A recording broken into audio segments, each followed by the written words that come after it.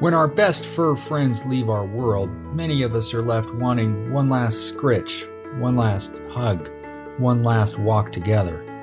One Last Network is a space for pet guardians to honor their pets in their senior years and to cope with the days leading up to and after their passing. Here's your host, Angela Schneider, founder of One Last Network and Big White Dog Photography in Spokane, Washington.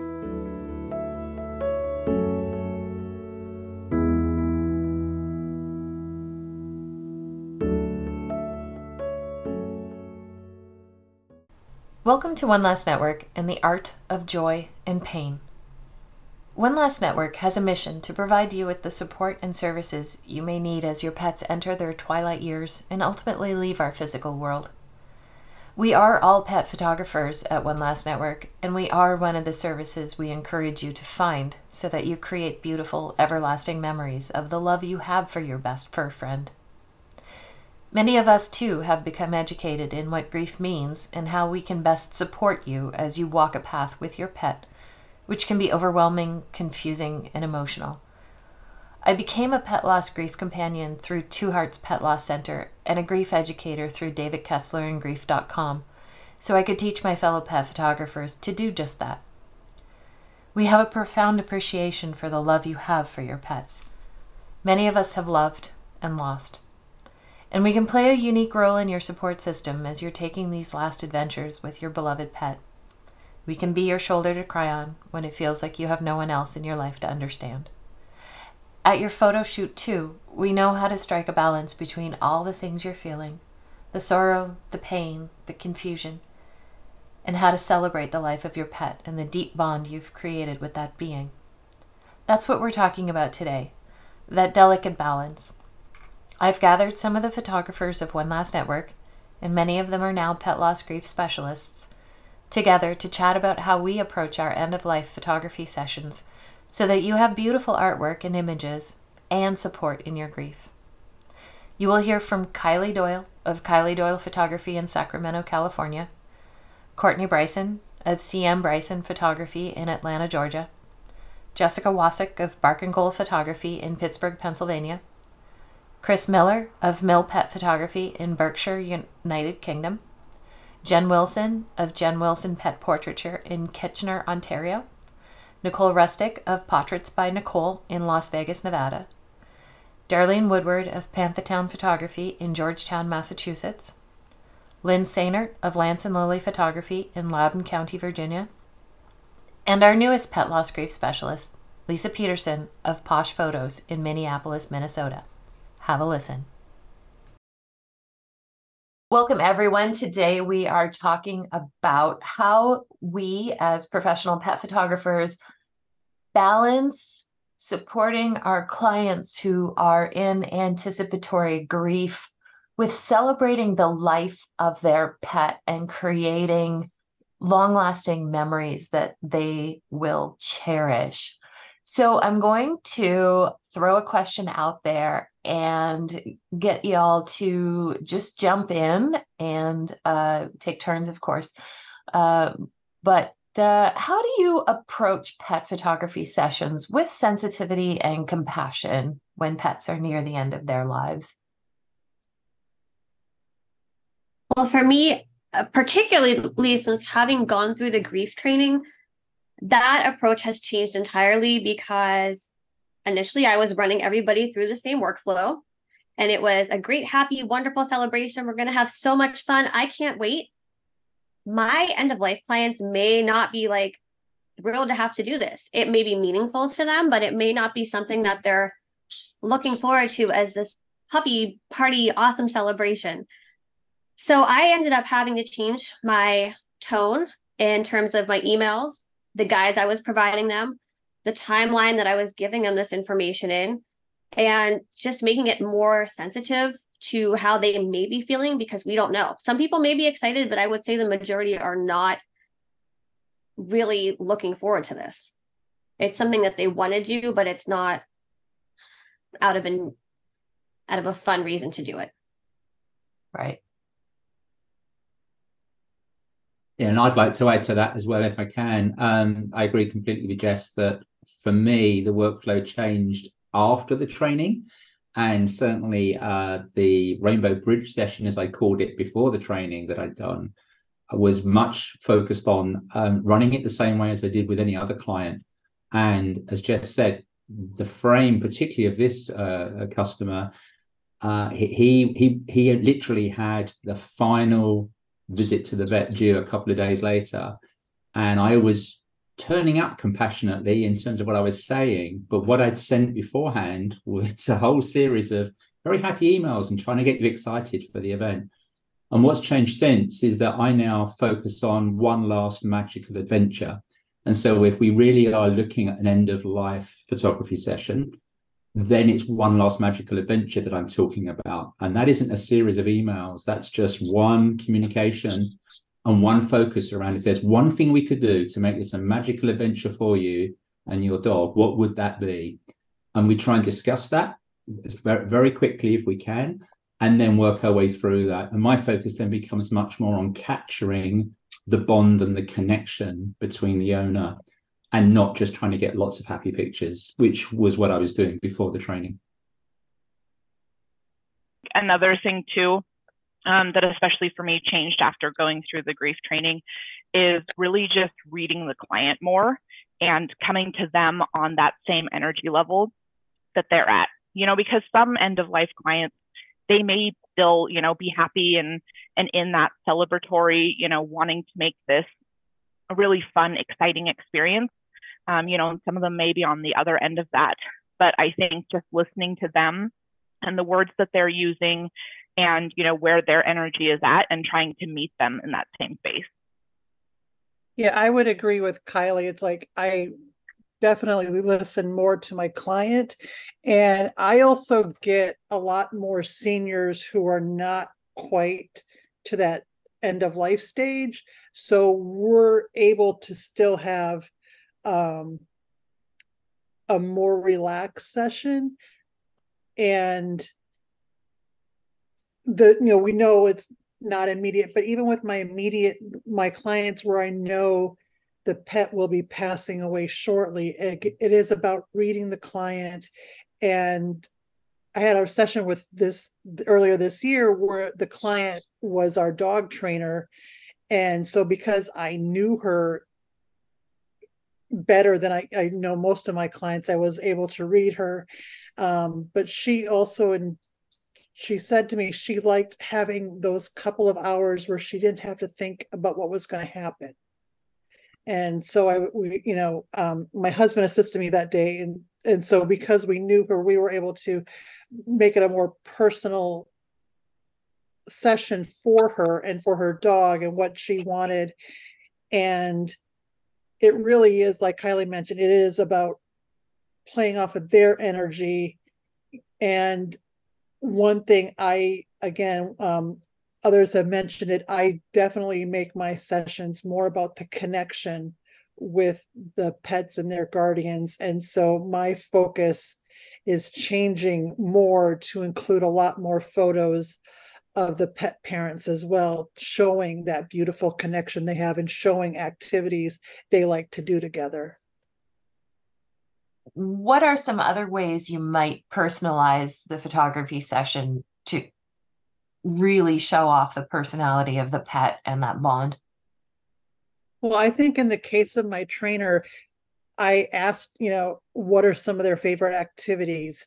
And she mentioned, because she's a trainer, they love training together. So we incorporated in her session photos where she was doing, one of her favorite things was having her dog weave through her legs. And so we got those photos. And so I think during the consultation, asking what are some of those favorite activities they like to do.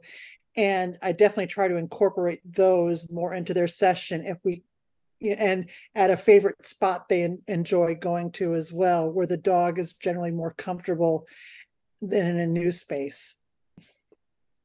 Because so many of us have experienced grief, it is certainly not something that is unique to the human experience.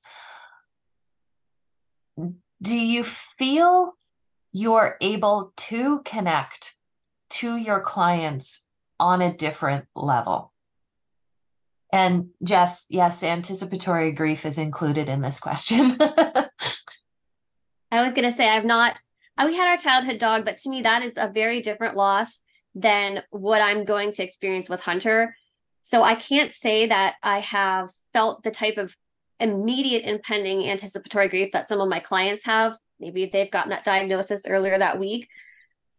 But it's definitely caused me to just think about how people are feeling. You know, you get this news and it's not going to be signing off an email, have a great day. They're not having a great day. They've got crap news and they're going to feel like just kind of embracing that yucky feeling. So I'm a little bit more sensitive to that now. Whereas before I was just always trying to go about being like real positive. And I think it's okay to remind them that this is both a happy and a sad thing. It doesn't have to be either or, and they can exist at once. And there can be moments of happiness when we are feeling this grief that we may not expect. And it's not anything to feel guilty about, just as there's times where they may look at their dog during that session and it just hits them, this wave of sadness. I think kind of like with what Jess said, this kind of duality of being able to feel both things at the same time and being able to let your client feel like it's okay to feel both things at the same time has been really kind of changing for me. Like within the hour to 2 hours that I get to spend with them and their dog in person at our session, we kind of get to go from being kind of, I don't know, almost like laughing at something silly that the dog has done to crying while she's snuggling him in the next instant. And kind of experiencing that duality and letting them know that that's okay and holding that space for them has been really important for me. What are some effective ways to create that atmosphere where we give our clients the space to feel joy and pain at the same time? So I'm pretty new to this, right? I've only done a couple end of life sessions, but for me, I just let them know up front they'll probably experience lots of things. And I kind of go with them on that journey and let them do what they need to do and feel what they need to feel and just let them lead it. I think really what Lisa said, you know, when I have my planning call with these clients and we're talking about,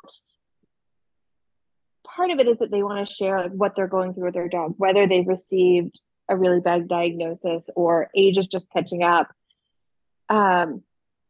And you want to be there to listen to those hard things. You also, part of this conversation is talking about the things that they love the most about their dog and the funny things that they do. And I usually ask them to tell me like their favorite story of something that they really feel connected to their dog when they do. And then when we get to the session, it's the same thing. It's like, we're going to talk about some of the really funny things that they do and this great relationship that you have. And we're also going to talk about, I kind of have to feel all of these last moments that kind of lead up to losing our pets. We're always, you know, this is the last time we're going to do this. This is the last time we're going to do this. And those are kind of really bittersweet moments that we just have to kind of hold space so that they get to feel them and let them know it's okay to feel those. And if it's not a problem, if we're crying or if we're laughing or whatever it is that we need to do. Thanks for hitting on the storytelling aspect of that, Courtney. I think it's really important that we continue to ask our clients a lot of questions and help remind them that the memories they've created with their pets are what will carry them forward to a space of healing. And we don't have to actually voice those words and say, your memories are what's going to help you heal, blah, but just to remind them that the memories are so important, even the memories that we are creating in this space here today at their end of life session. Well, I think for a lot of people too, getting to speak with us is one of the times that they get to talk about their dog kind of without this expectation of like, okay, well, when is this conversation going to be over? You know, it's just a dog, it's just a pet, that we feel a lot when we talk about grief with people that don't have these kinds of relationships. So I think kind of being that person for my client, that they can, you know, if we need to spend an hour while they tell me something that's really important to them and their pet, not only am I here to hear it for them, I want them to tell me those things. I want to be, you know, an easy ear for them to kind of unload these things on. Absolutely. Kind of feels like, I don't know, like it's a sacred space because we're like a safe person who also loves dogs. And I think it's probably a rare thing that they kind of seek out people who will understand their complete devastation and complete devotion to this dog who they love so much, because we automatically get that by our profession, right? So it seems an honor to be in that space. That's a lovely way to put it. Thanks, Lisa. This is an interesting topic for me that I just don't really think of, I guess, because I'm only surrounded by dog people who love dogs. So I guess it doesn't even cross my mind that somebody else might not have that around them. So yeah, that's an interesting, I guess, an important thing that I need to start thinking about, because it doesn't cross my mind at all that there are such humans out there that don't, you know, that don't value dogs in the same way. It is a weird space for sure. But we have to remember that it is a large part of grieving to feel shame about our grief, because we live in a grief illiterate society. And along with that, pet loss grief is certainly one of the key facets of disenfranchised grief, where a lot of the world does not understand how we can love a dog or a cat or a horse or what have you that much. And people don't always receive the kind of support in their greater world. And that's why we started One Last Network, to make sure that people start to understand that it's okay for people to love a dog that damn much, right? It's interesting to see the difference too between people who've had multiple pets and then lost multiple pets, and clients for whom this is the first pet they've lost, and how surprised they seem to be sometimes with the level of grief they're experiencing, or anticipatory grief they're experiencing. They didn't expect to get so attached. They didn't expect to love so much. And it's kind of always interesting just to see them be so surprised about it. Really interesting point, Jen. Thanks for bringing that up. Because I'm like, how could you not be surprised? Like, this is just, animals are perfection. But I know that a lot of people, we don't have experience with an animal until they're much older. You know, they grew up in a house that pets weren't allowed, it wasn't affordable, whatever. Or, you know, maybe their spouse decided to get, whatever the situation. They've never had that experience until, you know, maybe mid-adulthood, and are completely blindsided by all these emotions and thoughts, and trying to put it all into some kind of perspective, and then not be overwhelmed by the counter advice from people who are doing the whole "it's just a dog" thing. So I think there's a lot of their own work that they need to do sometimes. Mm-hmm.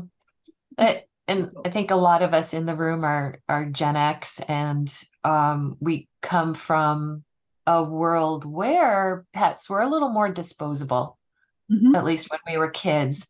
Yep. And the world is changing. Millennials and Gen Z are certainly more attached to their dogs and consider them family members. We, as adults, found our way into the dog world And I certainly was surprised by how much I fell in love with Shep. How do you handle more emotional moments with your clients in the midst of your consultation and your session? I am not a very touchy-feely, huggy person. Like I try very hard not to physically shrink back when a client is like, "Oh, can I have a hug?" Because my first reaction is no, thank you. But I know some people are very huggy, so sometimes that's what they want. They want the arm across the shoulder. They want a hug. They want something. Others don't, and I'll be like, I'll try to ask them, did you want a hug? Or do you want to just stop and sit for a minute? Or whatever I think they might want to do at that moment. It's very hard to kind of figure out when you don't know them that well. It's hard to figure out what they need, but I just usually ask them. And I'll pipe in. I'm a complete mush. And if anyone knows me, yes, I cry. I'm emotional. I wear my heart on my sleeve. People who reach out to me, though, and have looked at my website, my story is on there. I'm completely vulnerable. Everything is out there. And I think they get a sense of connection and feel that, oh, Darlene, I can really, talk with her, tell her stories, kind of relate to her. And I think that is the type of client that I do draw, because I think we put out to the world those type of people that we want to, draw into us and all that. So yes, I know when not to cry, but yes, I'm one who will sit and cry with a client and bond in that way. I think that's a good point. I never got that off of you. Most of my clients tend to be sort of the more analytical. I mean, you can still tell they're very sad, but they are much more reserved typically. So I think we definitely do resonate with the people who want to work with us, because they sense that we're more like them. I mean, I definitely have shed tears with my clients, but I also think they just want that space to be able to talk. And it's just, it's a lot of it's like, it's okay, I understand, just, letting them have that space to talk about their experience, talk about what's going on with their pet. I think they just want, a lot of times they just want someone to understand what they're going through and listen to them. Aside from Lynn, who launched Lance and Lily Pet Photography with the intention to serve clients in their senior years or with end of life sessions, how many of us actually got into this business expecting we were going to be supporting people who are in grief? Yeah, I see a lot of heads shaking. Mill Pet Photography, the website is happy working Cocker Spaniels flying over logs and puppies, and it's all happy, smiley stuff, because that's the majority of what I try to photograph and trying to give clients. But you're absolutely right. It's how do you also show that you do have empathy, and actually you can capture the moments, maybe the final moments that are so essential. And it was for that reason that it wasn't a different brand, but I created One Last Magical Adventure as almost a separate website, which it is, just so there's somewhere to point people. And then it talks all about One Last Network and everything else. And so that's where I can kind of connect, as we all can, others in our network. And of course, being UK based, I have to use some of the different local councillors as well to get us there. So for me, it made me really realize that I couldn't easily put the two things together. And by having the separate website, it does mean that I can really quickly help clients, and even help people who aren't going to ever be my client. There's people on LinkedIn who message almost every day with, my dog's just passed, and I heartfelt understand the quote you've just made. And I can quickly point them. In fact, there was one just, I think, yesterday or the day before, I pointed them directly to One Last Network, because that was what was needed. And they're not in the UK, and it's too late. The dog has already crossed, but they need help. And I felt I can't do much other than just help connect. So it's helped me realize that you can't always put the happy smiley things completely together. Sometimes it's good to separate. I think it's fascinating that, to your point about our society can't really deal with grief, how in a regular session, I will say to somebody, not an end of life session, just a regular session, okay, looking at me, yeah, now look at your pet. And so many people say, I can't. It reminds me of the day they're not going to be here. I can't go there. Like they can't even do that. Really? And that's fascinating to me. So I'm still thinking about how I marry the two, to Chris's point, but I don't know. I feel strongly that it's a part of life. Like it's a part of having your pet. Like, yeah. I don't disagree with anything that you're doing, Chris, but I just find it fascinating how the messaging is so strong that you like, nope, not going there. With clients who struggle to that, what you just said, Lisa, I love candids, and I found that my clients also really love the images where they're not expecting or they don't know that I took it.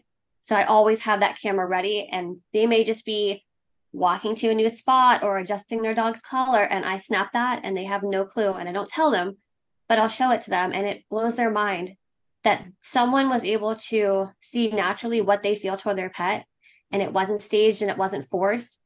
And that's almost always the one they end up getting.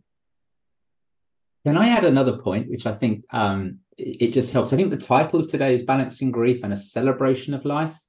I have a client that I've managed to photograph their chocolate Labrador 3 times. Once right back in the beginning, 2018, last year for Tales of Windsor and Ascot, and this year for Tales of the World Volume 2. But this year, when I photographed the 7-year-old lab, I noticed that he was walking slightly awkwardly, and the client said he's got some kind of rheumatism. We're just getting him, checked out and things at the moment. And the client, be careful here. The client told me just a couple of weeks ago it's actually cancer, and it's just in the top of his front leg, and he has to make the tough decision whether to remove the front paw so that they can possibly treat. Or not. And he's made the decision, he's just going to go palliative care now, which is obviously a very difficult decision. And for me, it's actually really difficult as well, because I first photographed this dog when the gentleman was meeting his partner, and I've followed them as they've become a couple and they've had a child as well. And I've even got photographs just a couple of months ago with the children, the whole family, and Harvey, the dog. Wonderful Labrador. But the reason I want to share this is that he called me to say I need to put on hold what I might want to buy from that session, because I might want to buy something completely different. And I've just said, forget the commercial aspect. Just think about what's right for you. Let's get through these next few weeks and months, and we'll come back and maybe we create, if it's appropriate, a celebration of life for Harvey from a series of 3 different shoots. But what I wanted to share this for is that actually it can be quite, I think, supportive to not just focus on the end of life photography session that we're so often called for. If we've been lucky enough to capture multiple sessions with a client, it could be that we can help create a celebration of life, whatever that means. And I have no end game in this of any kind, but I just thought I'd share that because I have my first scenario here where it's a current situation. We will do some kind of celebration of life. And I don't know what that means yet, but I don't think we necessarily have to take photographs at the very end. It can be something on a journey on the way, and we could still help create something special. I don't delete anything. And I don't necessarily tell all of my clients that. But if they do come to me and say, Chief has passed, do you still have? Absolutely, I do. Or if they come to me as a repeat client for a celebration of life session, I will mention to them, I still have ... in the event you want to revisit that gallery too. And I will not charge an unarchiving fee for that service. Yep, same. I just did that actually. One of the dogs that I photographed a couple times passed away just late last fall. and she wanted to see all of his images from over the years. So I got everything ready, and she had sent some to her ex, who was an original co-parent of the dog. So yeah, I keep everything too, because you never know, right? Like, and they were glad. They ordered some of the older prints too, like not just the new stuff we had taken, but some older ones. What are some tips you would give to a pet guardian on how to prepare for a celebration of life session? I usually let them know that the session will be fully guided by the dog, I guess. Because every end of life session is a little bit different as far as the dog's mobility and what they're able to do. I guess that's it. If the dog is still, I had one where the dog looked 100% normal, looked great and healthy, but it had cancer, and we ended up doing, a normal session with some active stuff and some portrait stuff. And luckily that dog is still alive, and that was almost 2 years ago. Wow. Yeah, the cancer treatment was successful. But then, there's the dogs that are not at all able to pull that off. And so if the dog is struggling, then I will cut the session short if I feel like it's not comfortable. If the dog is at all uncomfortable, I'm not going to keep shooting, That's kind of the only difference is I let them know that the dog will determine how long the session is and exactly what we are doing. So it's important to ask those questions during our get to know you phone calls or meetings, but then be able to adjust on the fly. Yeah. For sure. Because sometimes that changes between the phone call and the session, or sometimes the client isn't able to see just how bad the situation is. Just, it's sometimes we don't want to see that. So we kind of live in a little bit of denial. Yeah, great point. Anyone else? I've broken up more, like quite a few sessions into 2 sessions, because I'm like, your dog is very, very tired. No one's having fun anymore. I don't want this to be how they remember it, how you remember it. So let's just close up shop right now, and we'll do another one on another day when the dog has more pep and more energy. And clients are really good with that. They're like, oh, really? I was like, yes, of course. Like, I don't want your dog to be uncomfortable. That is 100% not my goal. And clients are really good with it. They don't seem to mind having to, schedule a second one in. We usually do it within the next day or two, because I know how time sensitive these sessions are. And they've all been really good about it. And you can tell in the images, like you can see that towards the end of the session, the dog is just like, yeah, I'm done. And then you do it the next day, and the dog is clearly perkier and happier. So it does make a difference in the images. To tie into the idea of a celebration, my advice to anyone considering booking this type of session would be to just do it. Don't worry if people are judging you because you're taking pictures of your sick or you're tired or your dying dog. This hit home most when I interviewed one of my past clients. It was episode 24, and she said to me that for her dog, it was just another day. He wasn't feeling tired. He didn't know he was sick. He didn't know that he had any pain. And I think for her, seeing him just being a dog, doing the things he loves every day, getting to step away from the vet visits and the medication and the travel challenges they have at home, that really helped her in the healing process, because having that memory then reflected in the products and images she bought, that's what she's remembering. She's not remembering pill bottles and trying to help him in and out of a car and the expenses of vet visits. So if you're considering doing this, it's okay to just follow your dog's lead. And if they're having the time of their life, just let them and be happy and enjoy the time that you have together. Yeah, another great point, Jess. I did see someone post on their Facebook page not too long ago that dogs don't know they're sick. Dogs don't know they're dying. And it couldn't possibly be more incorrect. Dogs do know they're sick. Dogs do know they're dying. However, dogs live in the moment. And all they require of us is to be in that moment with them.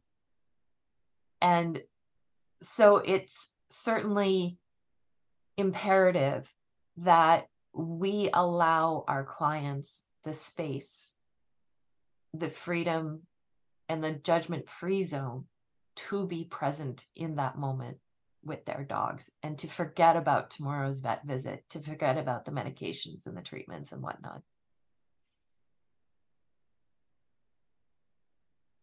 Well, I think one thing I do, it's already kind of been said, I let my clients know I can only do what your dog allows me to do. And I tell clients, all clients, the more relaxed you are, the more relaxed your dog is going to be, because, some of them like, well, I want to be able to get this. I want to be able to get this. And, like your dog is going to feed off of that. And if you're like high strung, they're going to feel that. And so I do tell them in advance, I'm like, we're going to take our time. I can only do what, Fifi is going to allow me to do. But we're just going to relax and go through it. And they usually calm down, but you have like those high achievers. It's like, well, no, I want this. Then it's like your dog can't walk. They're not going to do jumping shots. Come on. I mean, that's a far example, but but they're usually good with that once they kind of know, okay, this is going to be a relaxed atmosphere. We're going to be able to, get these shots, take our time. Like, okay, it's all good. We're going to trust Lynn and do what she says. Surprisingly, I just got some great action shots out of a 13-year-old golden retriever. I know some of those dogs are surprising. They're very surprising, but like my last client, the dog has neuropathy, so we were very limited on what we could do during the session in terms of movement. And one more thing about celebrating, I do tell people to bring the favorites. If your dog loves that stuffed moose and spends, every day with it, we're going to put that moose in the photos with your dog. If your dog loves McDonald's drive-through, swing by on the way to the photo session and grab that cheeseburger for your dog to enjoy, because those things that are just going to make it a great day are so important. And also, I've also incorporated photos of other dogs and families that have passed away to add to the session, and, getting that celebration and including the entire family. So little things like that are important to remember. One thing I did recently that really touched my client's heart is that she had 2 pit bulls, and they were both reactive to each other. So they could never, hi, Carol, I know you're listening. They could never be in the same room together. And Carol and Jimmy spent almost 10 years living this life of keeping their dogs separate because they loved each dog so much. And they went to extra efforts to ensure both dogs were safe and comfortable. Mr. Wiggles died of cancer last August. And then Carol came to me and said, I don't want to miss out on more images of Betty, and I don't know how much longer I have. And I said, the one regret she had was that we couldn't get a really great picture of the 2 of them together. We tried. The first time we met, we tried, and I had to Photoshop, and I wasn't that good at Photoshop back then because it was in my early days. But I said, bring Mr. Wiggles. And she said, what? I said, bring Mr. Wiggles, bring him. And so she did, and we got a really lovely photo of Betty and Mr. Wiggles in his urn together. So it's just those little touches we can suggest like grab the bag of chicken McNuggets, bring the moose, those little things that are really going to make your client look at the images and go, that was her. That was absolutely her. I think sometimes our expectations, we want to show clients all these fantastic photos, and then we wonder why didn't they pick those? But we have to remember, we're looking at our photos differently than our clients do. Absolutely. And our clients, and that's why I tend to give a little bit more in my, especially with my end of life sessions, I tend to put more in those galleries, because they're going to want to select those photos that capture their dog differently. And it's, and I always tell my clients, I said, you are going to know your dog more than I ever will. And so I add more photos to those galleries. So, because they'll see something in their dog that's like, that's him, that's my dog. And it'll still be a great photo, but it wouldn't necessarily be from my photographer's point of view of like, this is awesome, great, fantastic, but that's their dog. And that's, I think sometimes people forget, it's like our job is to give them photos of their pets as they are. And we see things differently, but we have to present to our clients a lot of different images so they can choose the photos of their dog as they remember them. Yeah, exactly. You almost have to concentrate more on the non-technical aspect. And there are photos that I've certainly given clients that are technically probably really not that good, but they're their favorite images. Like they'll put up with the noise because their dog is lying in their bed in the corner with his head on his stuffy like he always does. It's not framed well. It's, you know what I mean? I look at it and go, oh, but it says so much to them that they're just like, that's my boy. So those are the really important ones to make sure you include. Exactly. And I think, as Jess said, it's like I tend to, especially with those sessions, they are more candid together shots. I mean, I might say it's like, oh, get together, whatever, but it's those candid moments that also they're not going to be, like I've said before, it's like, they're not going to be concerned if their hand positioning is right. They're going to know that, oh yes, this is me loving my dog. This is how I remember my moment with my dog. But I think some of that goes back to even talking to our clients as we're planning. I photographed a senior Maltese a couple of months ago. And when we were talking, her mom was telling me that at her last dental, she had lost her 2 bottom canines. So she just had these 3 tiny teeth at the bottom of her mouth, and she called them her chiclet teeth.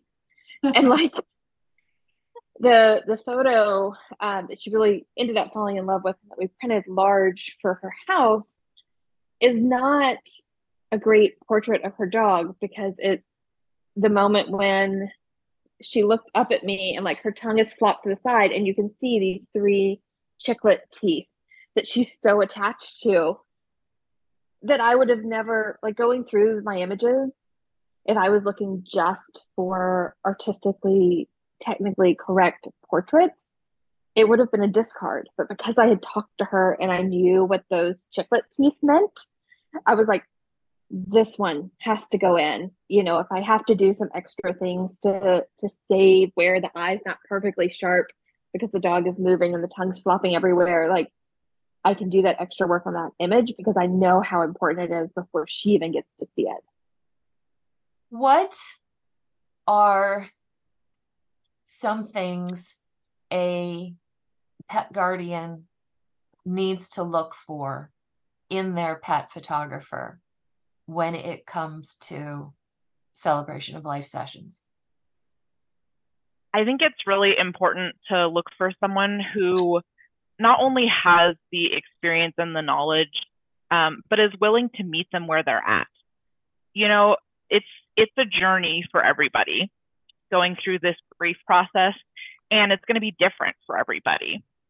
So finding somebody who's able to understand where you're at in that process and is able to, just meet you there instead of trying to, put expectations on you or, trying to kind of put you in a box. Yeah, there's a difference between finding someone who can pick up a camera and take a picture of your pet versus someone who can take that photo conveying what that dog means to you and what these images are ultimately going to mean to you as well. And so I know for me, like, this grief training has changed everything for me. Like, I feel like that's truly what sets me apart from other pet photographers and family photographers who are comfortable incorporating dogs. It's just a different level of care and understanding and patience and process that we've been trained in from start to finish that extends beyond really the photo session as well. So important that your pet photographer prints. You're going to want that album. You're going to want that portrait on the wall. And I can say this from personal experience. After I lost my dog Coda last year, I couldn't get enough pictures printed and displayed in my house. You may think you want all the digital files and just digitals, but I guarantee you're going to want to flip through that book. You're going to want to put everything on the wall. So that is extremely important. Yeah, no, I just completely agree. It is about printing and seeing those things, but I think there's also a timing. I know when Hugo, the bulldog that I did a couple of years ago, I did those. I created an album, some wall art. The client, within a couple of weeks, made it clear they couldn't pick that up and did not want to see that for a while. Obviously, not a problem, not an issue. But it took 3 months before they were ready to see that in person again. And I think, to Darlene's point, had it just been digital files, they could have had those and never opened those things, maybe for much longer. But I now know, and still do keep in touch with that client. They value that print work so much. So it is. I think we just have to also be appreciative that it might not be immediate that they can necessarily pick them up. Same goes for even looking at their gallery, right? Yeah. That there sometimes may need to be some grace and some space given before we rush them into seeing their gallery. Absolutely. Yeah, same thing. I think just being more, giving them the space, the grace, and the meeting them where they're at and telling them that, I've had a client who it took them 6 months to view the gallery and another 6 months to open the canvas. That's fine. If that's what it takes, that's fine by me. I have no expectations for any kind of turnaround for sessions like this. And I let them know that right away. And I also let them know I typically don't want to set up payment plans for regular clients, but for end of life sessions, 100% payment plans are fine because I know end of life vet care is very expensive. So like I said, just let them know I'm a little more flexible with everything, with timing, with session length, with splitting a special session up, with viewing galleries, with all of that stuff. How has doing end of life sessions changed you as a photographer? I think one of the reasons that I got into pet photography in the beginning, although my business was not built around end of life, was after experiencing with the foster work that I do, kind of this really accelerated timeline for pets of their lives. And like even right now, I have 11-week-old puppies in my house, and I have a 17-year-old husky foster too. I always wanted to kind of capture that kind of, I don't know, like this bittersweet in between of loving pets. And that's what my photography has always been about.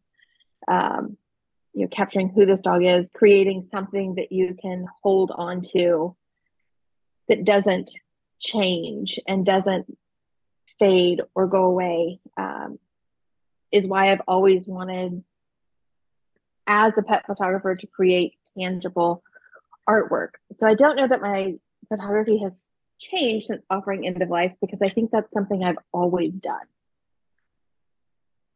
I know my photography is leaning much more toward pets with their people, and just being much more compassionate.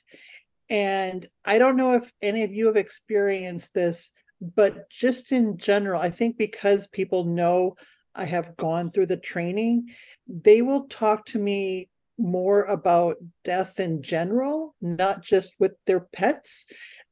And so they're like, oh, how do I help this person who is, a death of a friend? How do I help them? So that training doesn't necessarily just stop with other pet people. It also, I also have humans talking to me more about death and grief and the whole process as well.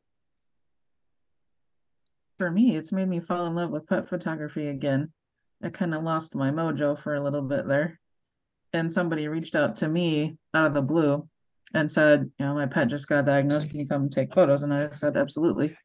And she grabbed me in the driveway and said, can I hug you? And it just reaffirmed and kind of reinvigorated the reason, my why, if you will, about why I do pet photography in the first place. And it was a good reminder of like, okay, your social media might be driving you crazy and these crazy people over here are making you insane, right? But this is why you do it. And that's really the focus. Yeah, I think for me, it's, I agree very much with what Lisa just said. I fortunately haven't lost my mojo, but I've only been at this for 5 years, I guess, from a dog perspective. But I do feel that the real change for me has been, and maybe it's the way Jess said it as well, should be a bit more open, that I'm going to take candid pictures through. But I will always make sure there are photographs with the owner now. And I think as we start to explain a little bit more why it's important, and these are sessions that are not even end of life sessions, just trying to get some of those connections, those candid ones. And I think the most recent session I've done is only a 1-year-old dog. So there's obviously no focus there. But this client asked me to come and photograph the 1-year-old because, unfortunately, their last dog, we never got to get the session done in time before it was too late. And I felt really bad and awkward about all of that. But 1 year old, we managed to take a picture of this, also a session with this Bichon Poo, lovely crossbreed. But the photos I took, yes, I blurred the owner in so many of the scenarios, but she picked 5 of those to go in the album. And you can see the connection, even though she is not, crystal clear in the pictures.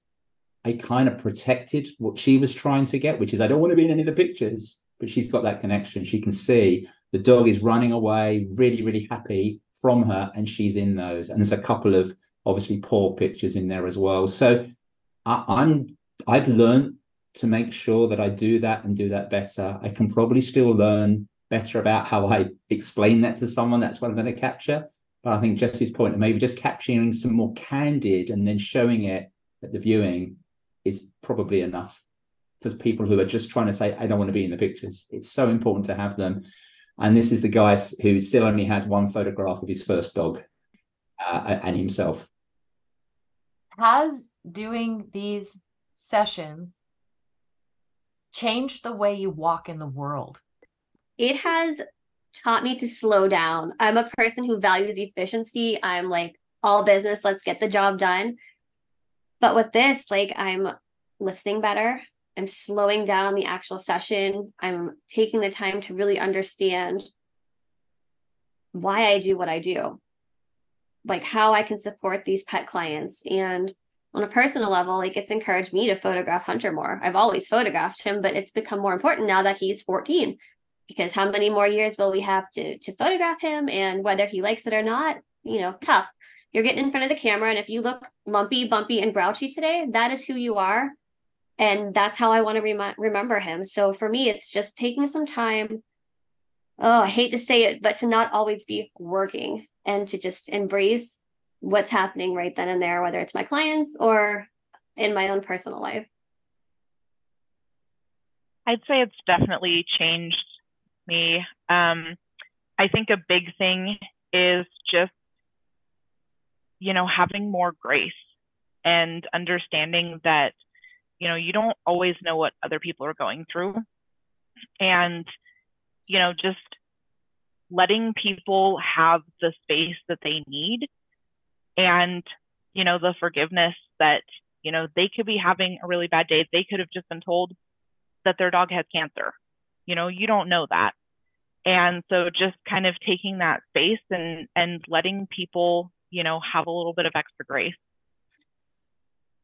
What is one last piece of advice you want to leave with people who are thinking about an end of life session for their pet? Don't wait. Jess, why not? I have seen far too often people who think they have time, and I, in my gut, know they don't. And I'm pushing to try to move them forward. Like, hey, let's bump it up a day or two. They're having a great day. Let's bump it up. No, I think we're having a great day. He'll be fine. And that session day rolls around, and hours before, he's passed. And there's no getting that time back. So don't wait, even when you have the good days. We know it's a roller coaster of emotions and health. Just book the session. Agreed. I think the last year, the decline is so fast. It just seems that the last year of life is for dogs goes fast, and they decline so quickly that every day matters. And you never know what's going to happen. You could be in a car accident tomorrow and you or your dog could be killed. So it's so important. Just get it done while you have the time. Thank you everyone so much for joining me today to chat about this important time in pet guardians' lives. A pet photographer's expertise often extends well beyond her art and creativity. With empathy and understanding, she can be a pillar of support for you as you navigate the complex emotions associated with the impending loss of your best fur friend. Our goal is to create images that portray not only your pet's personality, but also the love you share. We can also create a space for you to feel the things or share stories you may not be comfortable feeling or sharing with the immediate people in your life. Our friends and family aren't always understanding of the loss we're facing when we receive a dire diagnosis for our best buds or have to schedule that final goodbye.